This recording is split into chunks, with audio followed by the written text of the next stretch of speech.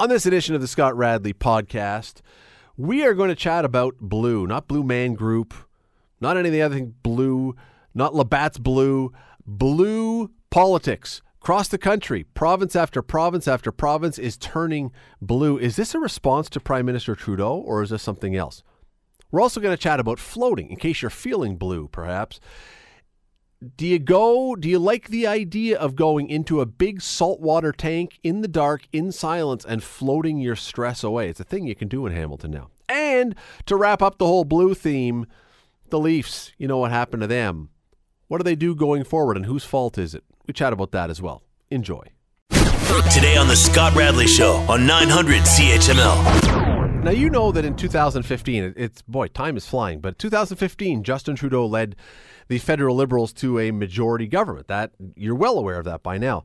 And the country at that time was largely governed province to province from the left. Most provinces were led at that time by either Liberal or NDP premiers. Well, this fall we go back to the polls again. You know that for a federal election. And as we do, though, we are going to be looking at a very different appearing country. Alberta has gone from NDP to Conservative. Manitoba, NDP to Conservative. PEI, Liberal to Conservative. New Brunswick has gone from Liberal to Conservative. Manitoba has gone from NDP to Conservative. Ontario, as you well know, has gone from Liberal to Conservative. Seems to be a theme. Question is why. Let me bring in Tim Harper. Tim is a longtime Toronto Star columnist. 2 decades he spent in Ottawa covering federal politics and spent 6 years in Washington as well. He joins me now. Tim, thanks for doing this today. A pleasure, Scott. How are you?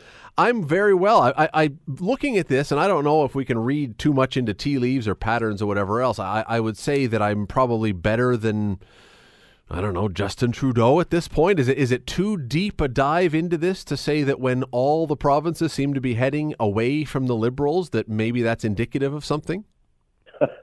Well, on the surface, it would certainly seem so, but I hasten to add that not every blue dot on the map is equal. Prince Edward Island voted yesterday, and it was a very interesting election, but I've never heard anybody say, as goes PEI, so goes the country. So, and I mean no disrespect to my friends on the island, but you have hit on something, not so much that Liberal governments have fallen, because in the cyclical nature of our politics, that's happened before, but there certainly is seemingly an appetite for change across the land, at least in the provincial level.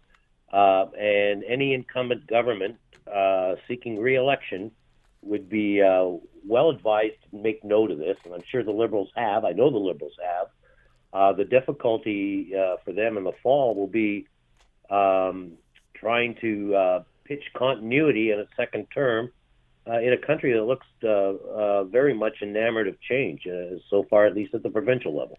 Why do you think, and there could be a billion reasons, I understand, but what do you think is the big reason why this change is so desired? Because I could see it in a few places, but you're right, it does seem like it's almost across the board. No one is seeming to hold on to their government. Yeah, and I'm very hesitant to try to divine a national trend out of this. For example, one could argue that in Alberta, Rachel Notley had the deck stacked against her right from the get-go, and with the election of Jason Kenney, Alberta really has gone back to the status quo. Here in Ontario, the election of Doug Ford was mainly the product of a mindset that a tired Liberal government had to go. There are myriad reasons, and many of them different in every province, but there's no doubt about it. Going to the polls in October, Justin Trudeau sure now knows who the enemy is, and they are in most provincial capitals, some more dangerous than others, I hasten to add.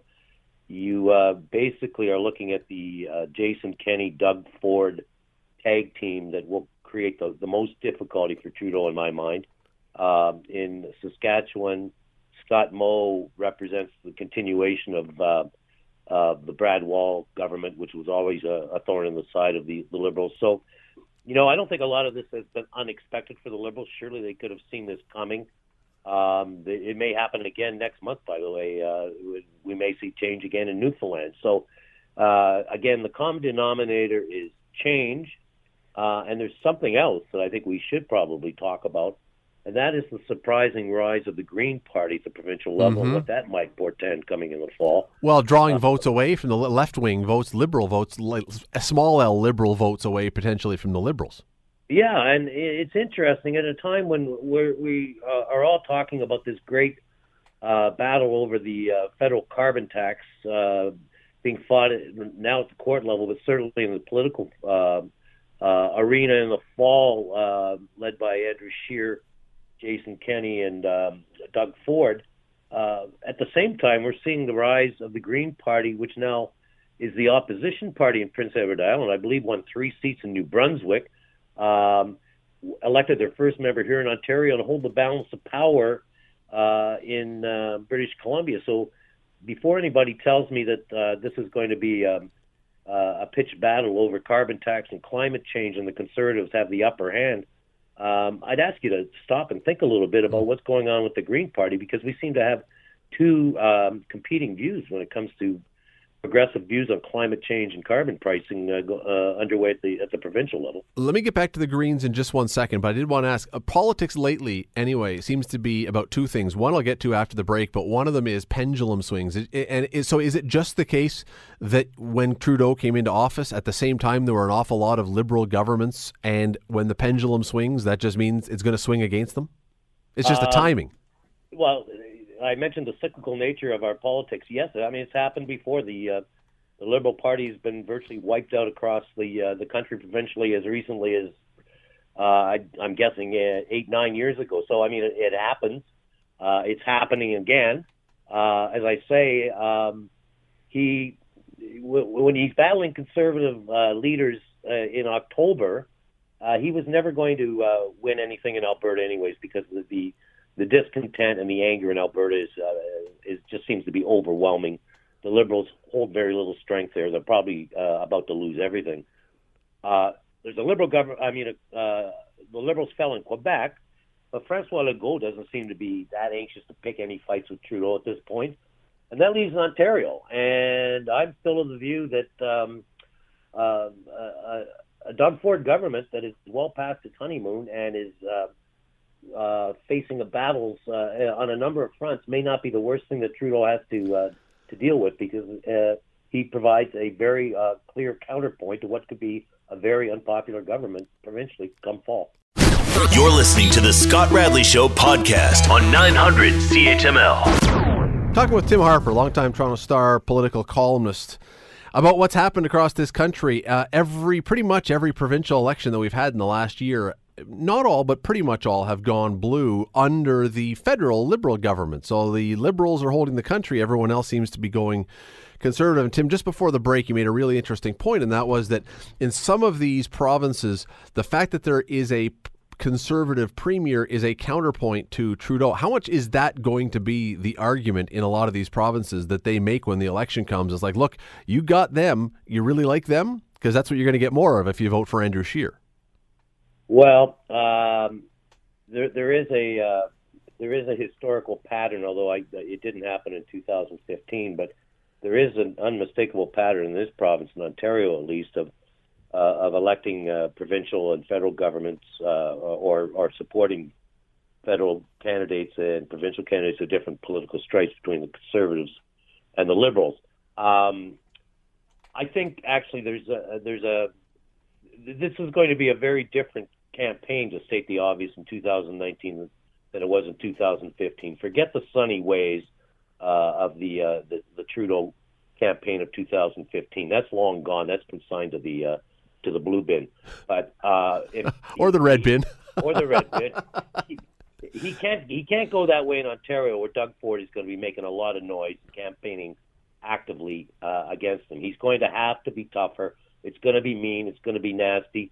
I think Andrew Scheer has a little bit of a problem that he better be careful he doesn't get overwhelmed by the presence of Doug Ford and Jason Kenney in Alberta, both of whom I would argue are stronger Conservative personalities at this point in time.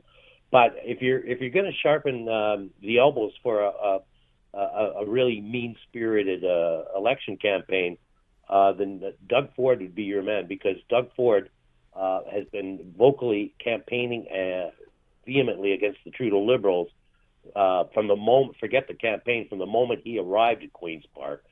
So I think the Liberals would welcome the opportunity to fight against Ford here in Ontario. If we're going to talk about climate change becoming a defining issue, it's very interesting. Forget Alberta, which is not Liberal territory, never has been historically, and certainly won't be in 2019, I don't believe. Ontario and Quebec is where this election is going to be won. And I have not ever seen any polling data that indicates to me that there is widespread opposition to a carbon pricing scheme in either of those two provinces, where the polls will tell you that sensitivity to climate change and the need to do something about it runs high in Ontario and Quebec. And that's where the election is going to play out. And in Alberta, in British Columbia as well, where environmental issues will come to the fore. So I'm not sure if I'm a Liberal strategist that I'm not relishing a fight on the carbon tax. And the louder the opposition to it from Kenny, Ford, Scott Moe, Ballister, the more it gives the impression that the Trudeau Liberals are really doing something, that they must be stopped, because they're not really doing much at all. This is a very tentative first step to a major catastrophic problem. But if you keep making a lot of noise as Conservatives about what you're doing, you're going to give the Liberals the chance to tell voters that they're actually doing more than they are. So it's an interesting battle coming on that front. Well, I really believe. Let me ask you about the doing part. We only have a little bit of time left here, but let me ask you about the doing. How much do you think that the voting across the country in these provinces that are going blue, or in some cases going NDP, how much of that is just the, as you talk about it, the cyclical nature and the back and forth of politics, and how much do you think, if at all, it has to do with the federal Liberals and people being upset with them but taking it out on the provincial level? Well, Justin Trudeau has always been a polarizing. The name Trudeau has always been a polarizing name in Canadian politics for as long as I've been around, and there are pockets in this country that just think he is the devil incarnate. The problem, I believe, Scott, that the Liberals have is I don't know what they put in the window coming in 2019. That last budget was a very stay the course kind of budget that had no big ticket item in the window. Their great trade accord with the U.S. We're still living under steel and aluminum tariffs with no ratification in sight.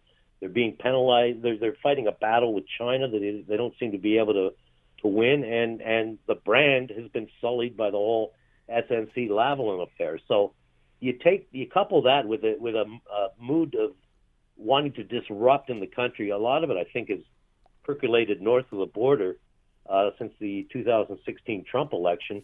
There's just an appetite for change, and I really think that's what the Liberals have to run against, more so than running against Conservatives on carbon pricing. Tim Harper, always appreciate the time. Thanks for doing this today. Always a pleasure, Scott. Thanks for calling. It is. It's going to be interesting. We vote these days against someone rather than for them. I don't know if that's what's happening here, but something's going on. You're listening to the Scott Radley Show podcast on 900 CHML. Scott Radley Show. Reading a piece in The Spectator today, and I wanted to talk about it because it's about something that's new in Hamilton. I've heard of this before. I've seen it before. Never been in one. It's an isolation tank. And as I understand it, and we'll have it better explained in just a moment, you get into one of these tanks that is filled with salt water, and in the dark and in silence, you float. I mean, it's kind of like solitary confinement, only voluntary, with water, and not as unpleasant. No jail cell stuff going on with it. It's a much more pleasant form of solitary confinement.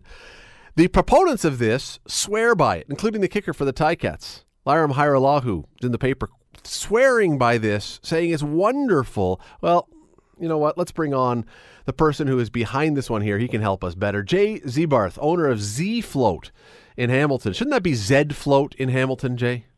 Well, my last name's Ziebarth, so we went with kind of the phonetic. All right, so it's not an American thing then. No, I was thinking. No. All right, listen. Thanks for coming on. I appreciate you doing this. No problem. You, I would assume, then are a floater. I am a floater. I practice a couple times a week. It's kind of my form of reset. mind, body, and soul. Do you say you practice a couple times a week? Is it something you have to practice at? And I mean, that sounds ridiculous, but do you have to do something to get used to it, or can someone do it the first time they try it? Well, you'll definitely drop in the first time you try it, but you'll find you'll do it better and faster the more you do it. It's kind of like a gym for your brain. So you want to get in there a couple times a week, and you'll get a deeper relaxation the more you do it. Okay, so you've been doing this for a while? Yes, 3 years now we've been in Hamilton, actually. Okay, I had no idea you've been around that long. All right, Yeah. clearly. But you yourself, like, how did you find out? When did you stumble onto this or fall into it, or whatever the verb is you wish to use for this one? How did you discover it? I heard about it on a podcast, and at the time I was kind of looking for a way to relax and reset myself, and I found one in Toronto about 10 years ago. It was still super fringe, and I tried it, and I loved it, and I just didn't want to drive to Toronto anymore, and eventually I saw kind of the opening to, do this in Hamilton. So walk me through how this works then if I come in. Because again, I've seen, I saw it the first time, and I don't know if you would have, I don't even know if you're familiar with the show, but Good Mythical Morning is an online sort of comedy show. And they did this, and this is the first time I had ever even seen this. They went into one. But walk me through, if someone is going to do this, what happens? What is it all about? How does it work? Until you show up, everything you need is there. Your own private room has a private shower in there. You would undress. You do it completely naked. You shower off, and you get into this tank, and there's 35% salt. So it's 11 inches of water, so it's not very much. But it's so dense that you float like right on the surface like a cork. Like the Dead Sea. Exactly like the Dead Sea. And it's heated at the same temperature as your skin. So as you lay there, you kind of lose sensation of your body because you can't tell where the water and the air meet on your body, so you just lose it. And it really helps with lower your stress hormones. It helps aches and pains go away, helps you sleep because of all the magnesium content in the water, and you just kind of drift away for 60 to 90 minutes, depending on how long you want to go for. You fall asleep while you're floating? You can fall asleep. Sometimes you're very aware. It's very safe. You're held right up like bowling balls floating this thing, so you're not going anywhere. No, that's an exaggeration. No, there's actually some people who do demonstrations. They drop a bowling ball in it, and it's going to paint the picture for you right there. No kidding. Yeah, absolutely. So, and what about I'm a little, I don't know what the word is, creeped out about the idea of getting into a tank that 12 other naked people have floated in prior to me. Yes. Because there are people who, I know what happens in pools sometimes, and I'm not saying that someone might not do the same thing in one of the tanks. So what do you do about the water as far as making sure I'm not in someone else's dirty bath water? Absolutely, and it's the number one concern people have. I bet. Essentially, it's only one person at a time. You're starting with 35% salt, nothing grows in, so that's what they call it the Dead Sea. On top of that, we use hydrogen peroxide. Then it goes through a rigorous filtration process between every single person. It involves UV light, ozone, micron filters. So by the time it's done, it's completely pristine, ready for the next person. And we balance the chemistry every single day, and we also do like manual cleaning between every single person. So you're walking into a pretty pristine environment. All right. So even if you got a little bit of even if you're creeped out a little, you can be confident that you're not just like bathing in someone else's germs. Yeah, absolutely not. That would be kind of gross, though. It would be disgusting, yeah. So that's the paramount to us to make sure that this is as pristine as possible. The idea, it sounds to me then, is, and this is kind of deep, I suppose, but it's about achieving, it's almost a Zen thing. It's like achieving nothingness. Absolutely. It's meditation on steroids, and it's meditation with training wheels, actually, because we strip away all the outside stimuli, so you don't have to worry about that anymore. You just get in there, and your brain drops into theta waves, which is that twilight kind of magic moment right before you fall asleep, and when you wake up, it's kind of a dream state.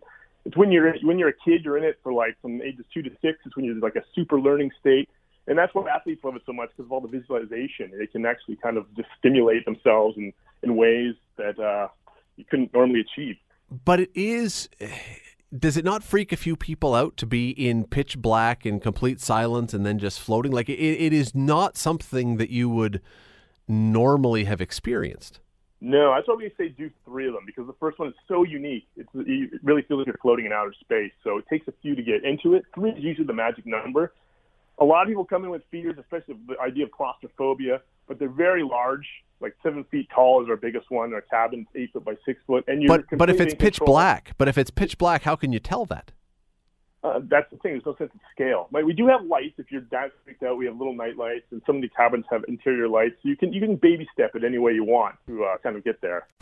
You're listening to the Scott Radley Show podcast on 900 CHML.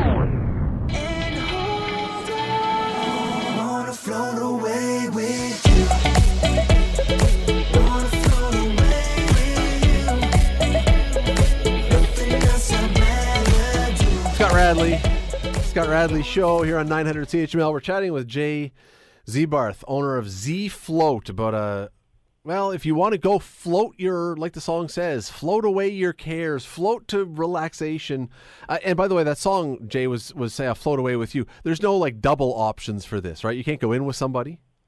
No, it kind of takes away from the whole, isolation and that would self-reflection. Yes. kind of is the exact opposite of isolation, really. Yeah. So theoretically, what benefits would I get from this? When you advertise this, when you tell people, what are the things that you tell them they are going to gain from doing something like this? Well, the hard science benefits are that it absolutely reduces all your cortisol levels, your stress hormones. So those will drop to zero. The science behind anxiety and PTSD actually rewires your brain a little bit when you come out. It shuts off certain parts of your brain that over-communicate. So you come out and you just feel really relaxed. Essentially, you feel like you went on like an all-inclusive vacation. You leave at the same level of stress. You're just like ready to start the day. You're at zero. It's wonderful. Then the anecdotal stuff is just creativity, and it helps you sleep at night because of the magnesium intake you're getting in there. Because there's 1,000 pounds of Epsom salt you're floating in. You said scientifically. Is there science that backs this up? Have there been tests done or whatever? Yes, there's a Brain Institute, the Laureate Institute of Brain Research. Dr. Justin Feinstein is releasing research on PTSD and anxiety in particular. He has been researching it for the last few years, and it's finally being peer-reviewed right now. And so we will actually have hard science backing this up very shortly. And it absolutely helps with all those things. Now, whether this is something that would attract people or not attract people, I've heard that there are cases where people go into these and have hallucinations. Is that true? They're very light. It's called a hypnagogic state when your brain drops into theta waves. It's usually after you've done it a few times, but it can happen the first time. And it's really, you see lights, and it's nothing crazy though. You might have some visions of your childhood that are pleasant, but you're not tripping out in there by any means. I mean, I suppose it's a cool thing. I don't know that I've ever had a hallucination, so there's my chance to maybe have a first one. Yeah. That or LSD, and I'm not planning to try that one. So yeah. What about now, in the story that was in the spec today, Lyram Hiralahu, who's the kicker for the Ticats, was quoted, and he was talking about what would it bring to an athlete? Why would an athlete want to do this? Well, first of all, it's amazing for recovery, just muscle recovery, because there's no gravity in any of your joints or your muscles, so it actually speeds recovery from workouts. And on the other level is the visualization, where you can kind of go in there and just visualize your gameplay. And it's actually been shown that your brain, when it focuses on certain things, your body and your brain don't know what's real and what's not. So if you focus on practicing, you're actually getting the benefits of practicing without actually doing anything. So it's been amazing for that. A lot of the U.S. teams have these in their training rooms. Really? Okay. Do people have these at home by themselves? I mean, I know you have your business. You're probably not wanting to send people away, but does anyone ever buy one and just keep it in their own house? They could, but the infrastructure required is very, very heavy. The salt corrodes everything, and it's very expensive to upkeep with them and stuff. So you could, but it'd be a real commitment. Do you ever have anybody who comes in and does it and is freaked out by it and needs to come out? It's very rare. I mean, a lot of people come in thinking that. We say, just get in there.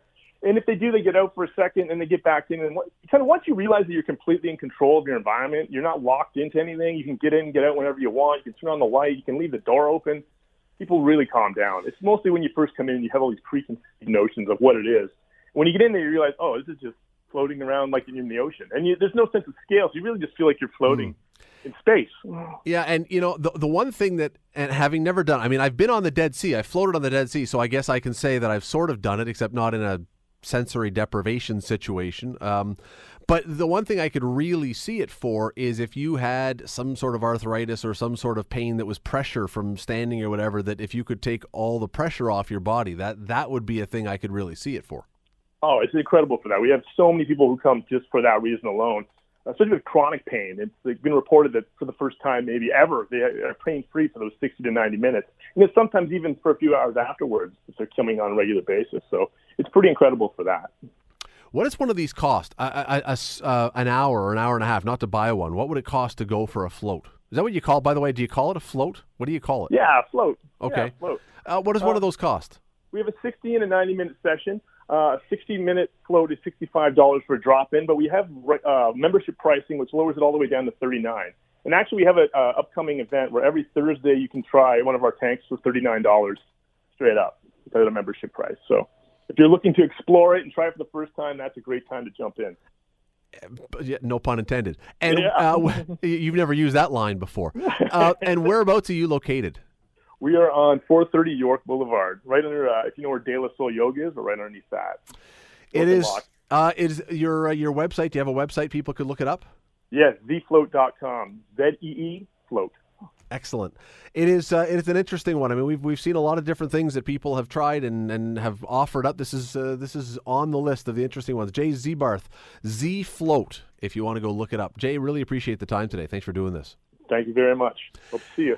Well, we will see. We will see. I am. There is a part of me that says, yeah, absolutely. Let's do this. Let's just, as he says, jump right in.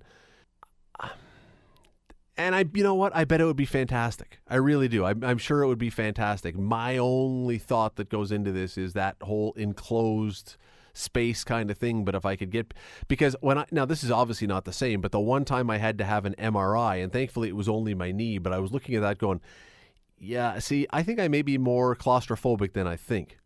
Well, we'll see. We'll see. Maybe one of these days. Never know. You're listening to the Scott Radley Show podcast on 900 CHML. We're here working through folks' feelings of blueness after what happened last night. A lot of people today, man, all these people who say, oh, I'm not really a Leaf fan, or I don't know. A lot of people today, their true allegiances were betrayed by the look on their face and by the stuff they were saying. A lot of people. It's amazing how many people still, despite the fact that it's now 52 years since they won a Stanley Cup. Or, here's even worse, 52 years since they made it to a Stanley Cup final. That is. Think about that for just a moment. Before we get on to the other stuff, think about that for just a moment. 52 years since they've even been to a Stanley Cup final. You know who's been to a Stanley Cup final in that time? Carolina, Vegas, Tampa, Florida, Colorado. I mean, almost every other NHL team. It's not a complete sweep, but almost every other NHL team has been to at least been to a Stanley Cup final, even if they didn't win. St. Louis Blues, they've been there. The Leafs haven't.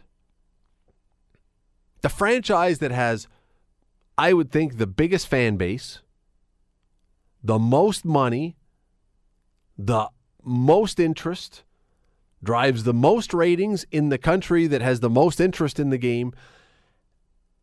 52 years. And still going on. 52 years. It is. I have not been alive to see a Maple Leaf Stanley Cup win. Many of you listening will be in the same category. Have not even been born to have seen a Stanley Cup. And I have decided, especially after yesterday, because the Leafs went out in the offseason and went and got John Tavares and they got some other guys, made some trades. You thought, oh, this is their chance, and then do exactly the same thing. I have now become convinced that I will not see in my lifetime the Maple Leafs win a Stanley Cup. Let me bring in Bubba O'Neil from CHCH. He is a younger man than I by a little ways. Will you, in your lifetime, see the Maple Leafs win a Stanley Cup? Wow, loaded question. Hey, it's really tough right now to be optimistic. I understand. But there have been this is 3 years of the rebuild, And this team is better than last year's team. I know it was the same result, but this team is better than last year's team. And there were additions that you talked about that may have, or at least you would expect to have an influence on this team going forward. But we can't deny the fact that there will be difficult decisions that need to be made. So about a Stanley Cup, I mean, that's hard for me to say, but I still believe that this team has made some growth from the year before. I just look at it and I think if you are a Maple Leaf fan, and as I said just a moment ago, they are everywhere. Even the people who hide their allegiance to the team but secretly have it, they are everywhere. They honestly have to be looking and saying, how is it that every other 2-bit, broken down, crappy team in some hockey wasteland has a chance to at least go to the Stanley Cup Finals, and we can't even put together that kind of a run? And here's the worst part if you're a Leaf fan.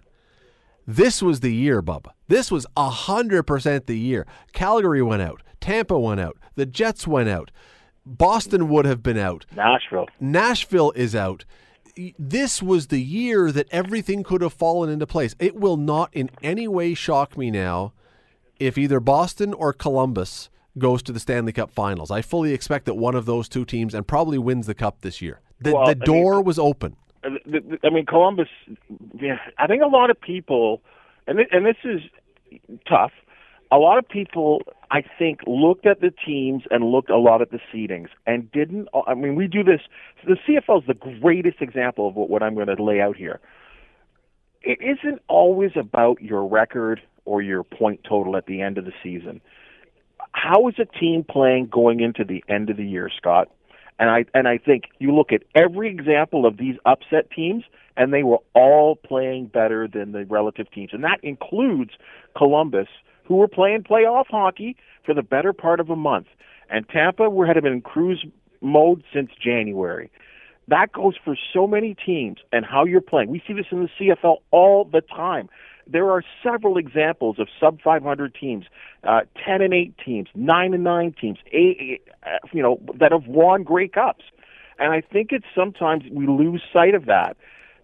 So we shouldn't really be that surprised by this. And in addition, in the logical sense, Scott, the Bruins beat the Leafs 3 out of 4 times in the regular season. They also were 7 points better than the Maple Leafs in the regular season. So should we, and they had to play hard down the stretch too. So should we be surprised by the loss? No, I wouldn't say surprised. I think that the Leafs, when you went out, got Tavares, when you got Jake Muzzin, I think the Leafs fans had a realistic belief that they could possibly beat them. Here's what I think. Here's where I think this thing fell apart for the Leafs. Truly, it was before last night. In the stretch drive of the season, the Leafs lost 2 games to the last place Ottawa Senators. They lost to Philadelphia. They lost to, can't remember who the other team was, Vancouver, lost to them. Yep.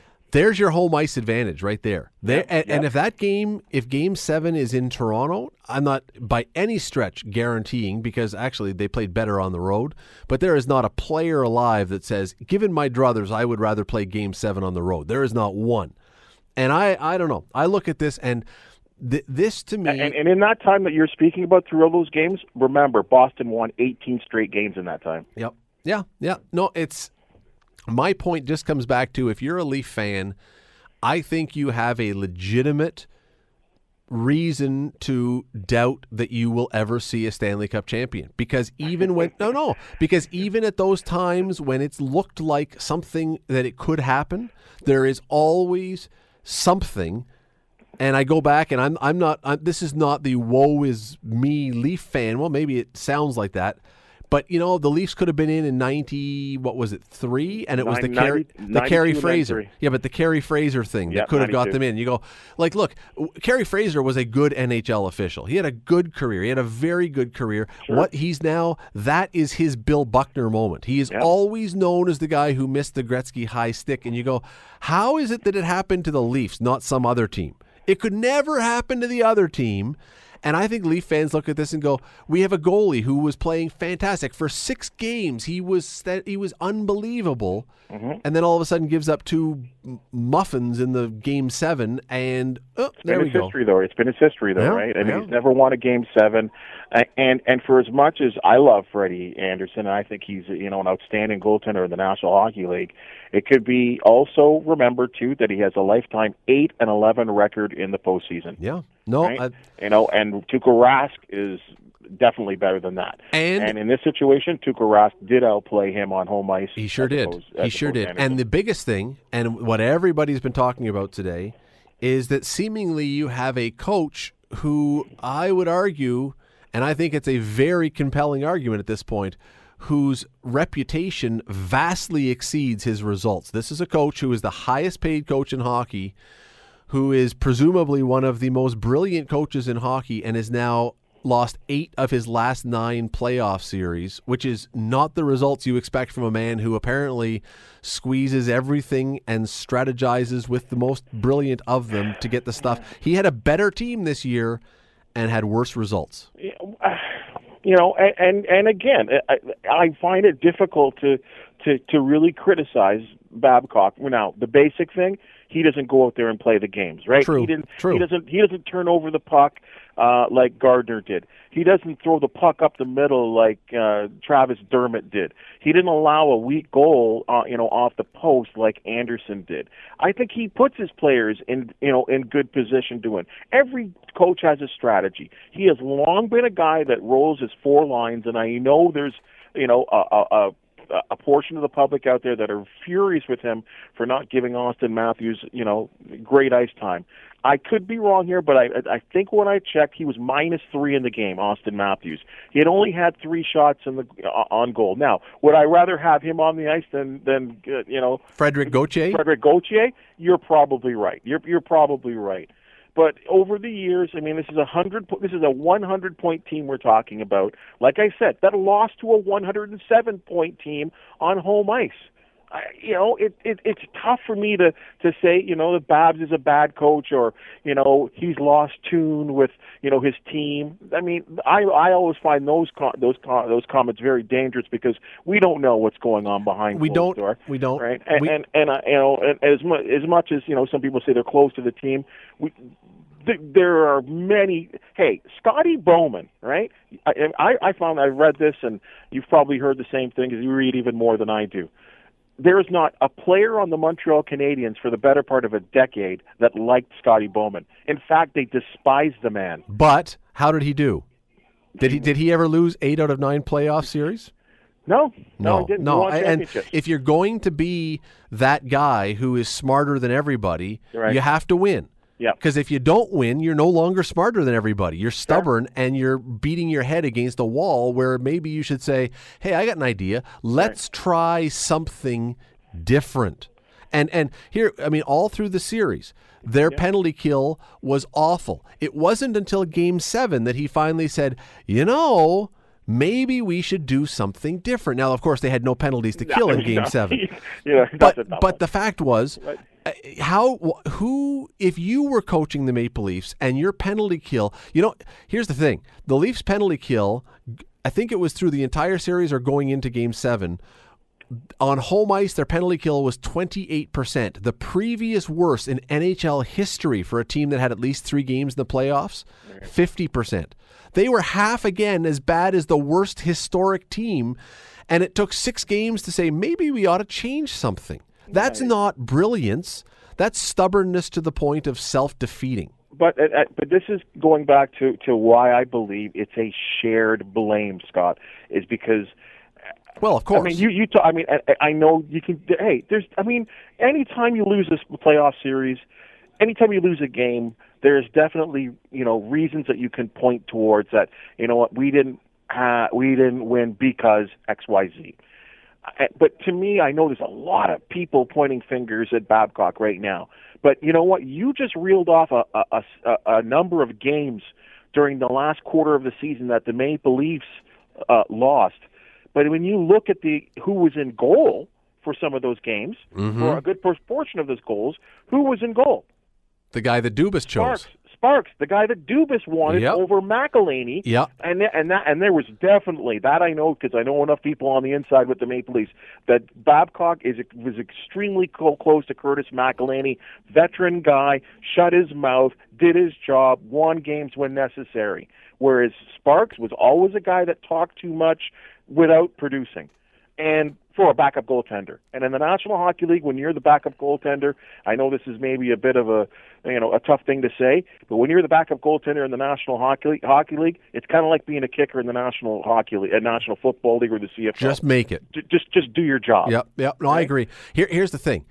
Clearly, it looks like, based on comments through the year and things like that, it looks like Dubas and Babcock don't see eye to eye on some things. There were some shrouded comments and some stuff that was said that you could get the hint. Babcock made comments about, we want to be a bigger, heavier team, and we didn't. When they traded for Muzzin, he says, well, it's not exactly what we needed, but we'll make do. And these are comments that show I'm not on board with my GM. If that's the case, I thought Muzzin was good. I thought Muzzin. Well, if they didn't have Muzzin, they were in a lot of trouble. Look, if you've got a general manager and a coach who, for whatever reason, whether it's stylistic, strategy, analytics, all that kind of stuff, if they're not seeing eye to eye, it's not about to get better, because the general manager is going to believe in certain players and go out and get them, and the coach is going to not like those players and end up playing guys that shouldn't be playing, like, what's his name, Marlowe, who here's my idea. You ready for this one? Here's my idea. I think it's genius, even though it'll never happen. If a player on the Toronto Maple Leafs is not performing to the level that you expect, you send him to the Marlies. And even if he has a one-way NHL contract, you can send him there. You may have to pay him his full salary, but you can send him there to get rid of him off your roster. The Marlies have a coach right now. William Nylander? The Marlies have a coach right now, Sheldon Keefe, that Kyle Dubas loves and would love to have as the coach of the Maple Leafs, I believe.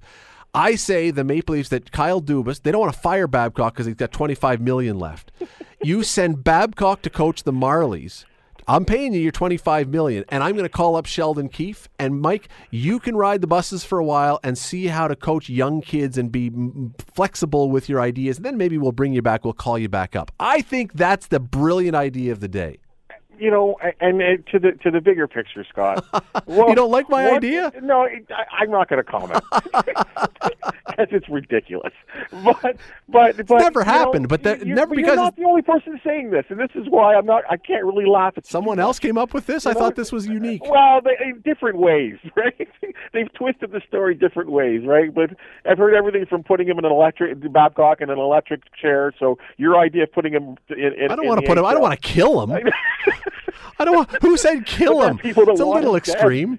That's how crazy this Leaf Nation public is here in Southern Ontario. Killing him is excessive. But here's the thing: we don't want the last scene from. What has Keith done? What has Sheldon Keith? You know what? It's funny because you're right. Maybe this is a crisis time for the Maple Leafs right now, but in this case, this goes beyond Mr. Dubas. Mr. Shanahan. Yeah, the Shanahan plan.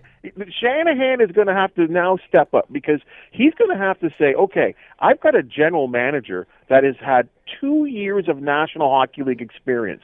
And yes, maybe he's in a war with a Mike Babcock who's been in the National Hockey League for almost 2 decades. So at some point, Mr. Shanahan is going to have to, behind closed doors or by himself or seek counsel from Cliff Fletcher or somebody, on what to do here. Take them both out for ice cream and have a nice chat.